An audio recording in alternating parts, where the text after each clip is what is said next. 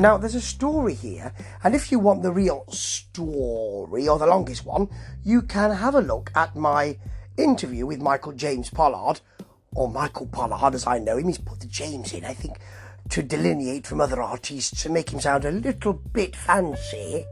You can read that interview on 25 Years Later. Just Google it, and or use another search engine that you might fancy. We don't all have to use Google, you know. No. And you'll get the whole story there. Now, pray seeing this, I know Michael because when I was an actor, and that's a few years ago, he took my 10x8 publicity photos. He's very good and a nice bloke as well.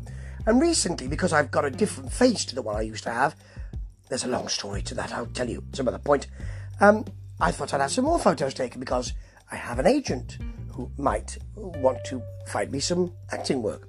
And that would be interesting. It's not the main focus of what I do.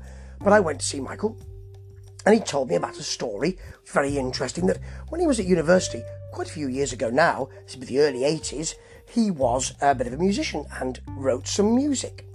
And he got a call out of the blue,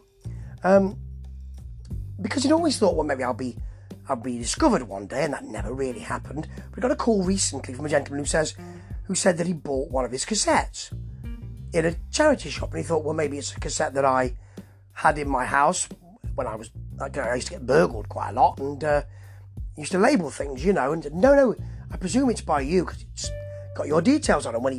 When he read the titles, Michael was astounded because they were music he produced, and he'd sent some tapes out, and he presumed one got found its way to a charity shop, and this gentleman had a record company and wanted to put some that music out. Now, the first thing I bought from Michael James Pollard was an album that he had recorded in the 80s with Sue Goddard, and I really liked it very much. I've reviewed it on my podcast and done a review on that piece 25 years later, but this is the original stuff that was on the cassettes, and this is an EP. It's come out by German Shepherd Records, who appear to be really very good. They appear to be have lots of music on their slate, and to do business in a way that you'd like, the way it appears to be, which is great, really. And the EP's called 211. It can be purchased, should I say, not produced. He's already produced it for your listening pleasure. Purchased at Bandcamp, and all the money from this goes to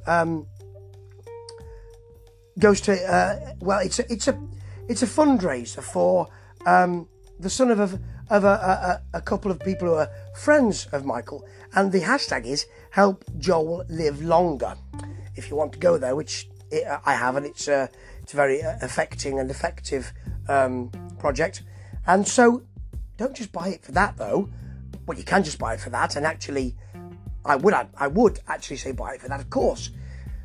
But buy it for the music as well, because the music, I like this. It's different to the kind of very on point, actually, quite poppy and quite indie 80s feel of the album. This is very different.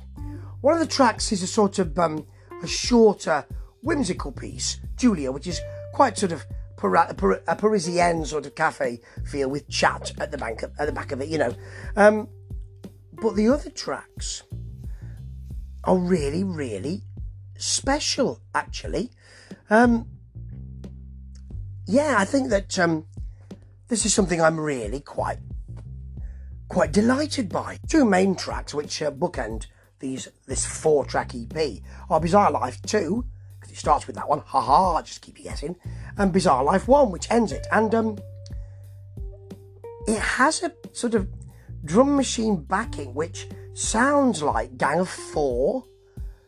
It's a bit off kilter, and as it develops with, I think it's Michael, I think he said, singing, and also Steph, who's involved in the Help Joel Live Longer fund, singing as well, those voices don't really mesh and they're not meant to.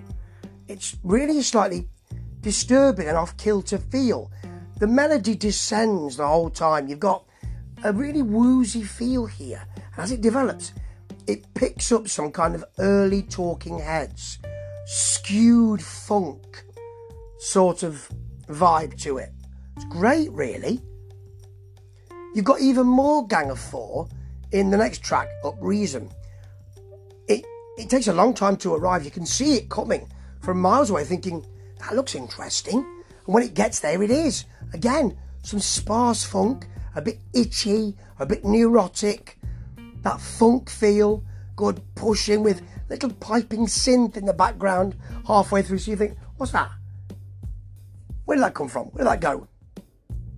This track minds one seam, but usually I would be concerned by that. But this time I think, well, actually, I like that groove so much, I'm happy for them to do that for 10 minutes. And actually, they almost do. And they end with Bizarre Life 1, which is just slightly different to its companion piece. So again, drum machine push, twinkling synth. It's a sort of line that says, I'm always going to be here, just buzzing around you. You won't be able to avoid me. I'm always going to be just jabbing you in the cochlea. The cochlea, don't get too excited. The ear. You've got some kind of guitars starting up as if revving a car here. The vocals are very plaintive, but the whole thing does feel very early Talking Heads. I love that sound. Recorded in 1981, you can kind of hear that.